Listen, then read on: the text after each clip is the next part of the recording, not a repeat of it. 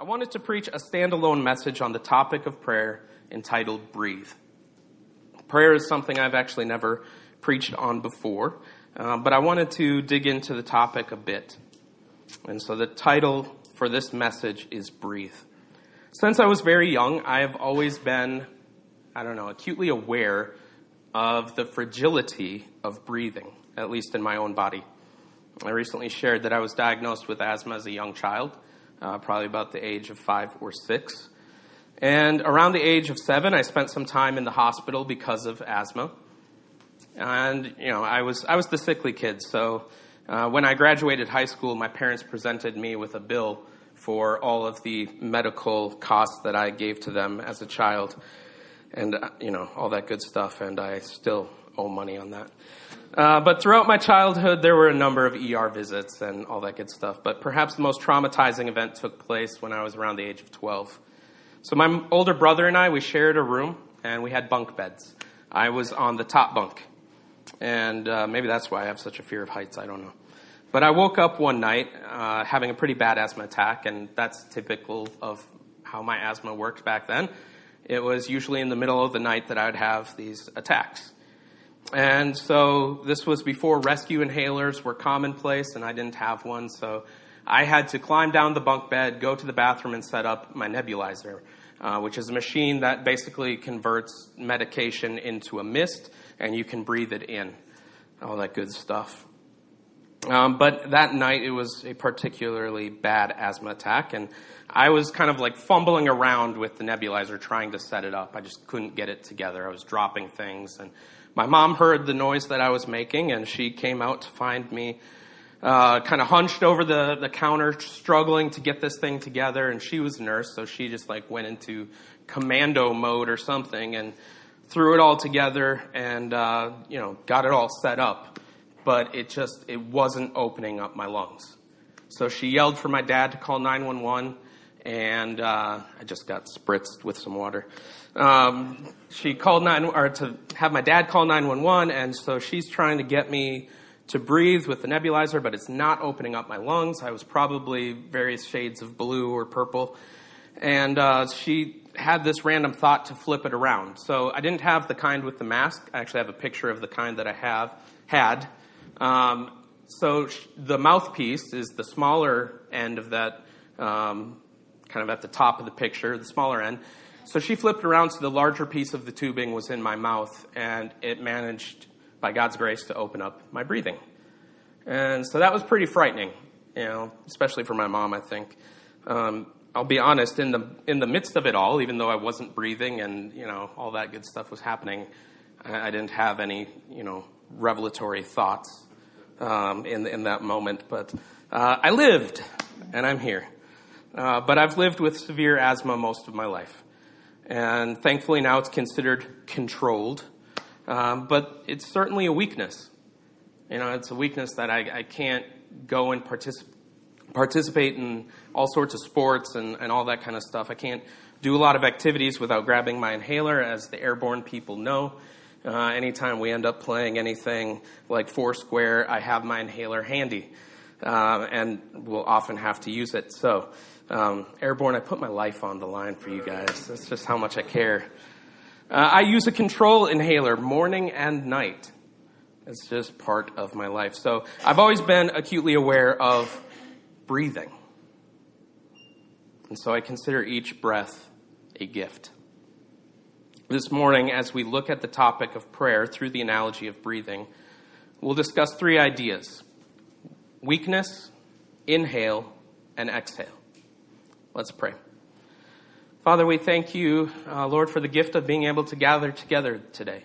Lord, we thank you that you are here in our midst and you're with us, you're present, your Spirit is with us, Lord. And as we hear your word proclaimed, I ask that our hearts would be edified and built up in faith, and that we would just rejoice in the good news, and that we would go out of here today filled with your Spirit and rejoicing in the word of Jesus Christ. We thank you, Lord. In Jesus' name we pray. Amen. So weakness. Depending on the church tradition you come from, your thoughts on prayer may differ from one another. I have found prayer to be a topic that while we have plenty of teaching on prayer, especially provided in Scripture, we also have plenty of mixed teaching in the church. You can find any number of books telling you how, why, when, what, where, all that kind of stuff in regard to prayer. Methods and formulas abound, all promising to help you uncover the secret, hidden treasures of prayer. Perhaps you've been taught that prayer is formal and ritualistic. Maybe you've heard prayers offered with pious words, but it sounds cold and aloof. Or perhaps you've been taught that prayer somehow causes God to work in a way that he would not have otherwise worked. The prayers you've heard sound more like someone attempting to command God to do something, and I will say that neither of these is correct. And so where I want to begin our look at prayer is by talking about weakness. And Nate mentioned it at the beginning of service, just being grateful that in our weakness, God is strong.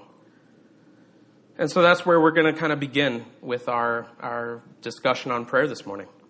Prayer at its core is talking to God. It's communication. It's a conversation. Prayer is communicating our needs and our desires, our feelings, our longings, our hopes, our laments, and our weakness. Prayer is expressed helplessness.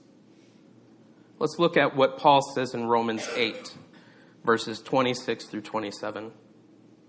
Likewise, the Spirit helps us in our weakness, for we do not know what to pray for as we ought, but the Spirit himself intercedes for us with groanings too deep for words.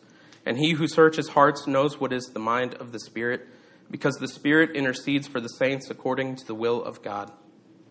So in this passage, it's assumed that we are weak. Weakness is the baseline for the believer. It's our starting point. Now, in culture today, weakness is viewed as a very negative thing. We all have, been encouraged to be strong, be more committed, be tough, all that kind of stuff. Weakness is kind of looked down on. But prayer is just that. It's an acknowledging of our weakness. And it's depending on God for help. Grace teaches us that we're weak and that we need God's help for all things. When one is living under grace, prayer becomes a fruit of trusting in Christ. And so you could say that it's an evidence of grace. According to this passage in Romans, there will be times when we don't know what to say in prayer. And I would say for myself, it's probably more often than not. Because most situations that we're in, we probably don't know God's particular will for that situation. But we have this wonderful advocate in the Holy Spirit who, when we don't know what to say, knows exactly what to say. He knows the unsearchable will of God, and he knows our hearts. And so he prays for us. And in that, the Holy Spirit's power is made clear, because he's the one who's praying. So God is searching our heart, and the Spirit is interceding, and he knows the will of God. And so sometimes it's okay if your prayer just kind of sounds like a groan. If that's all that you have. The Holy Spirit understands it. Jared C. Wilson writes this. He's an author. Through prayer, we bear our hearts, minds, and souls to the God who wants to be our friend and deliverer. And the more we do this bearing, the more we will experience of his power. Even in our lowest and weakest of moments, prayer is essentially weaponized weakness. No, prayer isn't magic because we have no power in and of ourselves. Prayer is expressed helplessness. It is a verbalized acknowledgement of our own lack of power, of our own weakness, and it is in our weakness that God's power is perfected. In 2 Corinthians 12, Paul is writing about a situation that he's often come to the Lord with. He specifically mentions 3 times he came to the Lord with this thorn in the flesh, this weakness that he had. And in verse 9 he writes this, "But he said to me, my grace is sufficient for you, for my power is made perfect in weakness. Therefore I will boast all the more gladly of my weakness, so that the power of Christ may rest upon me." So we see here that Paul's own baseline was that of weakness. He didn't just say to others, "You are weak," as if he had somehow arrived. He recognized his own state. And the power that we see here is not Paul's faith. It's not his words. It's not his understanding of the deep mysteries of the gospel. His power is not his own power at all. It's the power of Christ made available through grace. And so prayer isn't magic. It doesn't order God around like some kind of cosmic butler. Prayer isn't unleashing God like he's some kind of chained dog, just, waiting for a command. Prayer is stating our need for God's continued mercy and grace in all of life's situations. And so why pray? Well, there's a number of reasons. Because we are powerless and God is all powerful. Because God has invited us to pray. Because God desires to hear from us. I think it's a pretty common conversation that families have, but communication is often a barrier, whether in a marriage relationship or between parents and children. But at the heart of it all, I don't think anybody really wants to hear less from somebody. I want to hear more from my daughter. I want to have her feel freedom to come and talk to me. I want Chanel to feel freedom to come and talk to me. I don't want less of that. And that's how God views us. We have this incredible relationship with him. As we saw a couple weeks ago in 1 John 2:13, as believers, we now can come to God, the one who has been from the very beginning, and we can call him Father. So we're his children. And so we can come to him like that. My daughter often will jump up on my lap and ask me for something. Why? Because she feels like she can. And she's right, she can. She can hop up on my lap and ask me anything. It doesn't always mean she'll get it. And she probably knows how to work the system a little bit. But we have that relationship where she knows that she can come to me with her needs, with her desires, with the things she wants. She doesn't make a big show of it. It's not, oh, mighty Father of mine. It's Daddy. In the introduction, I spoke about breathing. And breathing has always been synonymous with life. Our bodies can endure a lot of things. But without the ability to draw breaths, we die in just a matter of minutes. There are some record holders there in the Guinness Book that, they've been able to hold their breath for 20 minutes, all that kind of stuff as they do deep sea diving and all that good stuff. But that's kind of the exception. That's not the norm. The average person can only go about 4 or 5 minutes before there's brain damage. We breathe in and breathe out. And it's how our bodies were designed. It's a necessity. Our bodies are totally dependent on breathing in oxygen so that our cells can have the energy that they need to function. And as I said, because of my asthma, I've always been really aware of breathing and its inherent weakness, at least in my own body. Our life just depends on this ability to draw breaths. We were created with a natural dependence on the ability to breathe. And so as believers, I think we need to recognize that there's another kind of dependence that we have. And it's on the life of the Spirit. We can't live without the life of the Spirit. The Greek word for spirit is pneuma. And one way the word is sometimes translated is breath. And all I really want to draw out of that is that as believers, we depend on the Spirit for life. We are weak, but his power is made perfect in weakness. And so we depend on the Holy Spirit. Inhale. Taking a breath into... That was not a command. You don't have to. Taking a breath into your lungs oxygenates you. Carries blood. Our blood carries the oxygen to the cells, giving them the energy to live. It animates our living. Prayer is important. We're told to be constant in prayer. Romans 12:12 says, rejoice in hope. Be patient in tribulation. Be constant in prayer. As well, I want to mention, I think it's important to say that I truly believe that God is sovereign. I really believe that. Scripture bears witness to that. And prayer doesn't change God's sovereign will or purposes. But I believe that God has designed prayer as a means to how his will is carried out. how it's accomplished. God is sovereign, and he has invited us to pray. He has invited us to bring our needs to him. And so I can confidently say that prayer does change things according to his plans and purposes. Mostly, prayer changes me. And so prayer is indeed important. And I think most would agree that prayer is essential to the well-being, the health of our church and our personal life. But what motivates our life of prayer is just as crucial. One can be motivated for a very short time by guilt, by constant exhortations or manipulation, but it is short-lived. Eventually, you experience burnout. And I've lived this.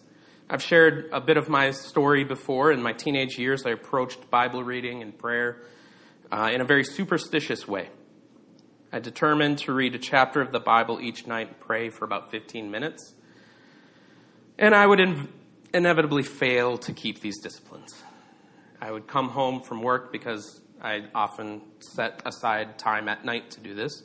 I would come home from work and I'd feel tired, and so I would fall asleep mid-prayer, mid-reading, all that kind of stuff.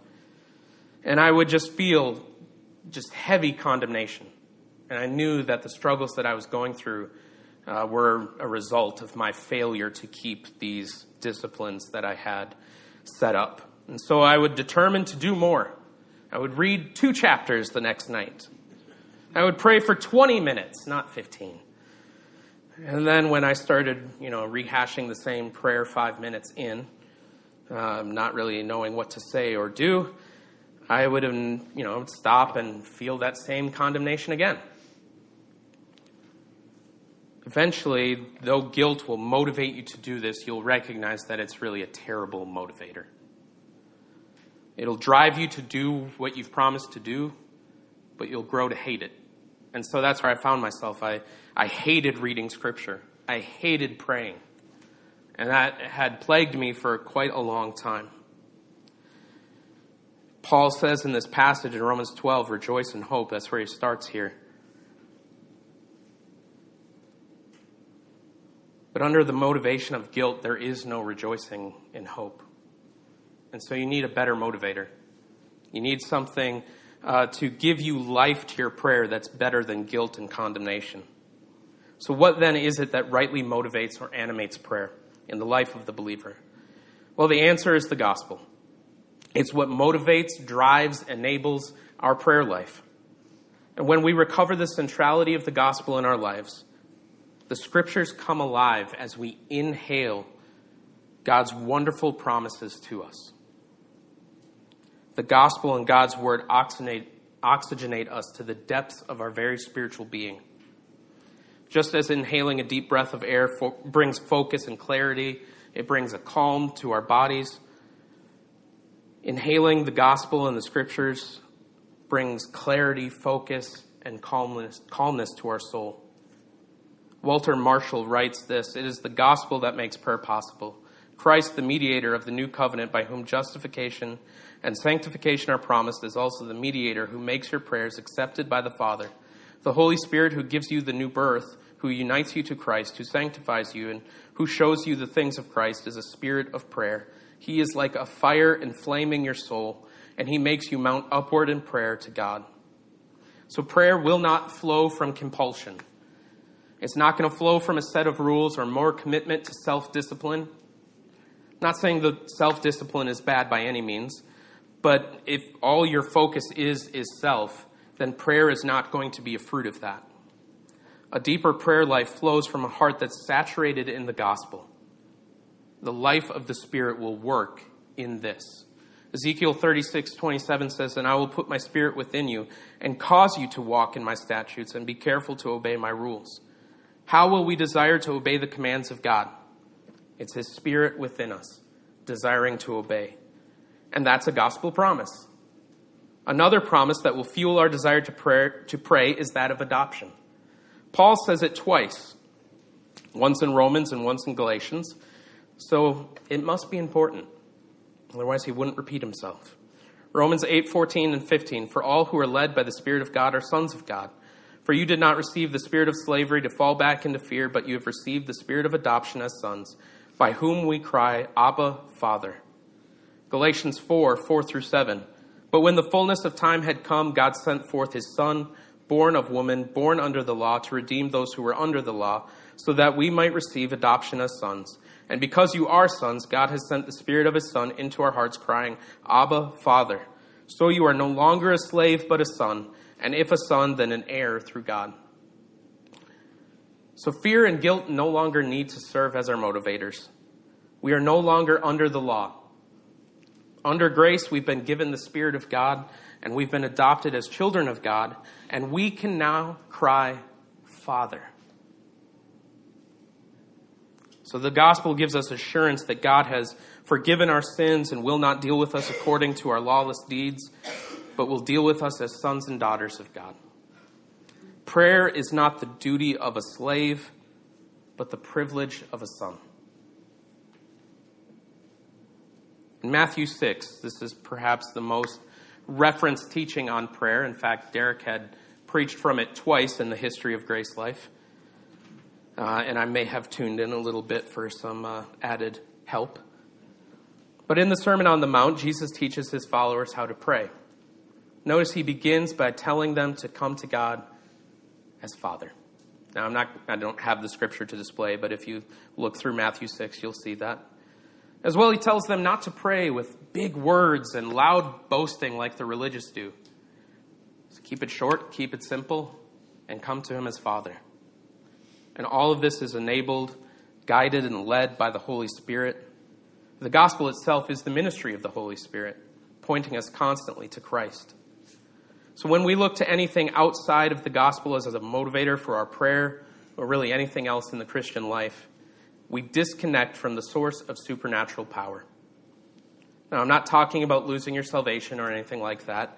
I'm speaking of what enables us to have assurance, joy, and the remaining fruit of the Holy Spirit. When we disconnect from that, we lose that assurance and that joy that we have. We lose the power to motivate us in these things. We've established that our own power is not power at all. It's weakness. And in weakness, we depend on the Spirit for that supernatural power by trusting in the gospel. Paul talks about the armor of God in Ephesians 6:10-17. Finally, be strong in the Lord and in the strength of his might. Put on the whole armor of God that you may be able to stand against the schemes of the devil. For we do not wrestle against flesh and blood, but against the rulers, against the authorities, against the cosmic powers over this present darkness, against the spiritual forces of evil in the heavenly places. Therefore take up the whole armor of God that you may be able to withstand in the evil day. And having done all, to stand firm, stand therefore, having fastened on the belt of truth, and having put on the breastplate of righteousness, and as shoes for your feet, having put on the readiness given by the gospel of peace. In all circumstances, take up the shield of faith, with which you can extinguish all the flaming darts of the evil one. And take the helmet of salvation and the sword of the Spirit, which is the word of God. These are all synonyms. I'm glad I said that right, because normally it comes out cinnamon. These are all synonyms of the gospel. These are not things that we do. They're not things that we rely on ourselves for. These are all gospel promises, gospel truths. These are all the things that Christ has already done. And so we're being exhorted here not to trust in our own strength. If you were strong, if you had power in and of yourself, you wouldn't need his armor. So trust in the one who reigns victorious over sin, death, and the grave. The power to stand is not within yourself. It's within the gospel. Romans 1:16, for I am not ashamed of the gospel, for it is the power of God for salvation to everyone who believes, to the Jew first and also to the Greek. 1 Corinthians 1:18, for the word of the cross is folly to those who are perishing, but to us who are being saved, it is the power of God. How do we access this power? Hear and believe the word of Christ. Hear and believe the word of the cross that Paul says is the power of God, and then ask the Holy Spirit to fill you. Ephesians 5:18-19, and do not get drunk with wine, for that is debauchery, but be filled with the Spirit, addressing one another in psalms and hymns and spiritual songs, singing and making melody to the Lord with your heart. This word filled speaks of continually being filled. And I've heard lots of examples of what this is like, and some better than others, some pretty terrible. One thing is for certain, it's not saying that you will lose the Holy Spirit somehow. It's not like a gas tank where you drive around and then you're empty. So you better go back and get more before the price keeps going up. You can't use up the Holy Spirit. I always appreciated how Derek spoke of it as getting to know the Holy Spirit more and more. It's relational. And I was thinking in terms of our ongoing metaphor of breathing. Being filled with the Spirit is like being able to take a breath after breath after breath after breath, but without the physical need to exhale. Imagine if you could just inhale constantly, more and more and more. Well, as a believer, you can just keep drinking in more and more and more and be filled more and more and more. In 2018, we went to Mount Rainier National Park near Seattle, Washington. And I have a picture of a little spot that we went to called the Grove of the Patriarchs. It's a beautiful old growth forest. Now, I chose this picture because olive is cute, but also because you can kind of see one of the really big trees in the background. I have, maybe 50 to 100 pictures from our time there, but none of them really do it justice. It's one of those things that I don't think a camera can possibly capture. First of all, the size of any one individual tree in this forest, but you just can't really grasp the beauty of it without being there. But these amazing ancient Douglas firs and western hemlocks and western red cedars, and yes, I had to look that up, had stood hundreds of years, some for over 1,000 years. And I just remember being in awe of all that God had created, how massive these trees were, and how up until very recently, he was the only one that enjoyed it. He kept it all to himself. People hadn't been there. And I remember the air there just smelled incredible. It was just, I wanted to sit there and just breathe, to breathe it all in, because it was just amazing. We have something far greater than the amazing smell of the air at the Grove of the Patriarchs. Ask the Holy Spirit to fill you. Inhale deeply of his supernatural power. It will motivate, enable, and equip you to pray. The Holy Spirit will inspire, empower, receive, and apply your prayers. The power is not in you, but it comes from God himself as you look to the gospel. And so having oxygenated yourselves with the gospel of God's word and the power of the Holy Spirit, breathe out. Pray. And so exhale. And you can exhale if you want.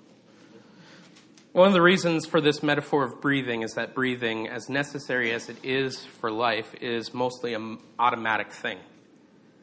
I really didn't have to tell any of you to breathe during the course of this message. You just were doing it. And even if you could attempt to hold your breath as long as you could, eventually the automatic function of breathing would kick in, triggered by something in the brainstem. So prayer shouldn't be treated as a difficult thing. It should become a very natural thing for us as believers. So we don't really need hundreds of books telling us how, why, when, what to pray for. There are certainly some good ones, so that's not just a blanket statement that you should never read a book on prayer. There are some really good ones that can help us understand prayer more, for sure. But as believers grounded in the gospel of grace, we can just breathe. We can just pray. We have everything that we need in the gospel. When our hearts have been saturated with the gospel, we will find prayer is a worshipful response to what God has done through Christ. God has invited us to pray because of all that we've just looked at, and we can have confidence to speak to our Heavenly Father. We breathe in deeply of all the promises that we see in his word and the gospel, and we breathe out in prayer, fully aware of our weakness and need. Hebrews 4:16 says, "Let us then with confidence draw near to the throne of grace, that we may receive mercy and find grace to help in time of need." Why can we draw near the throne in confidence? There's a couple things. First, because it's the throne of grace and not judgment. And second, because we've been adopted and loved, we have been beckoned to come. We've been invited to come. Which of us can say we don't need mercy and grace at all times? None of us. 1 Thessalonians 5:17 says, pray without ceasing. When we see that we need mercy and grace at all times, that our baseline is that of weakness, the idea of praying without ceasing makes a little bit more sense. Because we're constantly going to God, our Father, full of confidence, boldly approaching the throne of grace, knowing that we have a need. We need more mercy. We need more grace. This is his will for us. It's not ritualistic, it's relational. We can simply move in and out of our day in prayer in a very natural way. Having a dedicated time of prayer is certainly helpful. It's a good thing.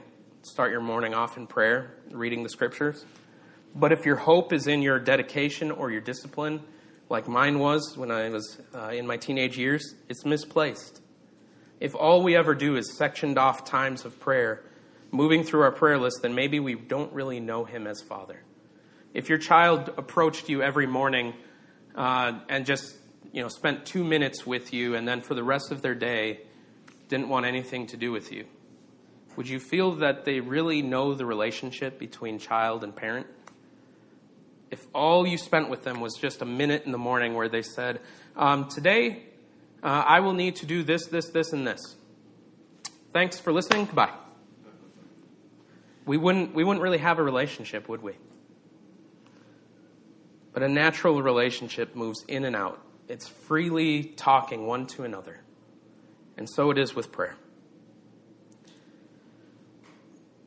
If that's all prayer is for us, we don't really know him as Father, and we haven't inhaled deeply the gospel realities that enable us to move throughout our day speaking to him as Father. Now, lists aren't bad. I use prayer lists all the time. They're helpful tools, so I'm not dogging prayer lists by any means. I'm a pretty forgetful person, and so without my prayer list, I will often forget some of the things I want to pray about. But let's not treat them as grocery lists, where we walk up to God and say, I need these things. All right, where are they? Prayer is not to get things from God, but is a means of grace for our encouragement and strengthening of our faith. It's a very ordinary, yet supernatural means of God's grace coming to us in our need as we lay before God in confidence all the cares, concerns, needs, and desires that we have. And this is part of God's will for us, to come to him daily for grace and mercy. Lastly, I want to say in prayer, come to God as Father. And I know we've already talked about that a lot, but I want to mention it in this way. You are his child, and so maybe pray like a child. I got to be honest, I think sometimes our kids are better prayers than any of us. They haven't learned yet all the religious baggage. They just pray from the heart. So spend some time, if you have kids, listening to your kids pray. If you don't have kids, maybe pop your head into the kids' ministry sometime and see if they're praying. Sometimes it just causes you to step back and go, wow, like these kids actually know how to come to God. It's funny. I've seen the Lord answer many of Olive's prayers. And sometimes they're the most simple things in the world. She just doesn't know to treat God like a foreign entity, like a judge or anything like that. She just treats him like Father. And so she asks whatever's on her heart. So listen to the kids pray. And maybe pray like that. Simple, full of faith, not doubting, quick and to the point. We've seen our weakness. We've seen the gospel promises that we inhale, giving oxygen to our prayer. We've seen now how simple prayer can be, moving in and out of it as easy as breathing. Praying without ceasing because we have access to our Heavenly Father. And so let's bring this to a conclusion.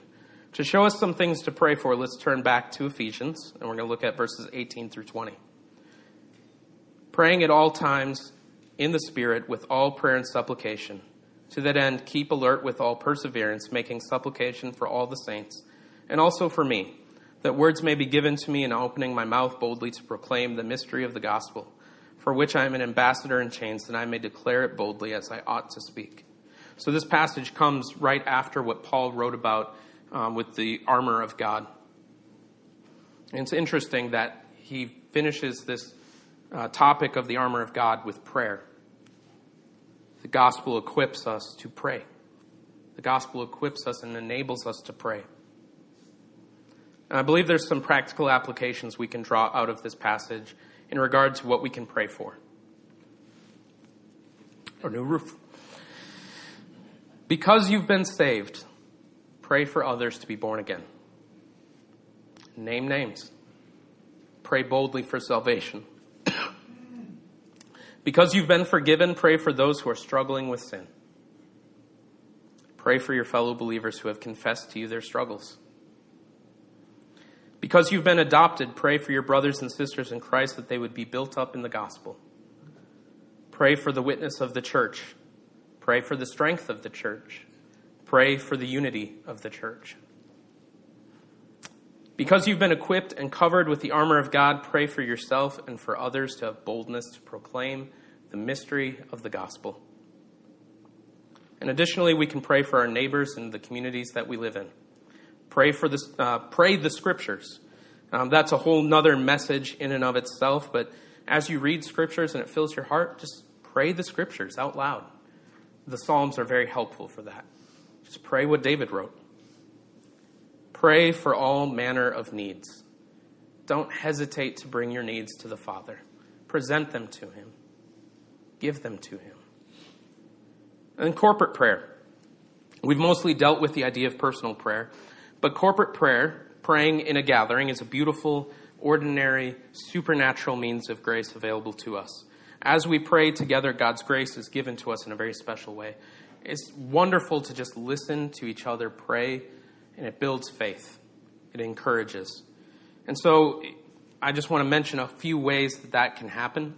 In our grace groups, we encourage all groups to have a time of prayer together. And so I just want to reiterate that. If you're in a group, take time to pray. It's just a wonderful time as we support one another, as we care for one another, and lift up one another. And then take those needs home as well. You know, that's more personal, but when you hear these needs, pray for them throughout your week. But that praying together does something. It has a real, tangible effect in building one another up. Weekly prayer. Thursday at 9 a.m. some of us gather for prayer here. I know that's not necessarily a convenient time for everyone, so it's not going to fit everyone's schedule. So there's no condemnation if you can't make it, you can't make it. And even if your schedule is free and you don't make it, there's still no condemnation. That's the wonderful thing about grace. Romans 8:1 says there is no condemnation.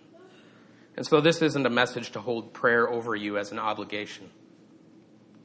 But we do meet every Thursday at 9 a.m. for prayer, and so you're more than welcome to come and be a part of that.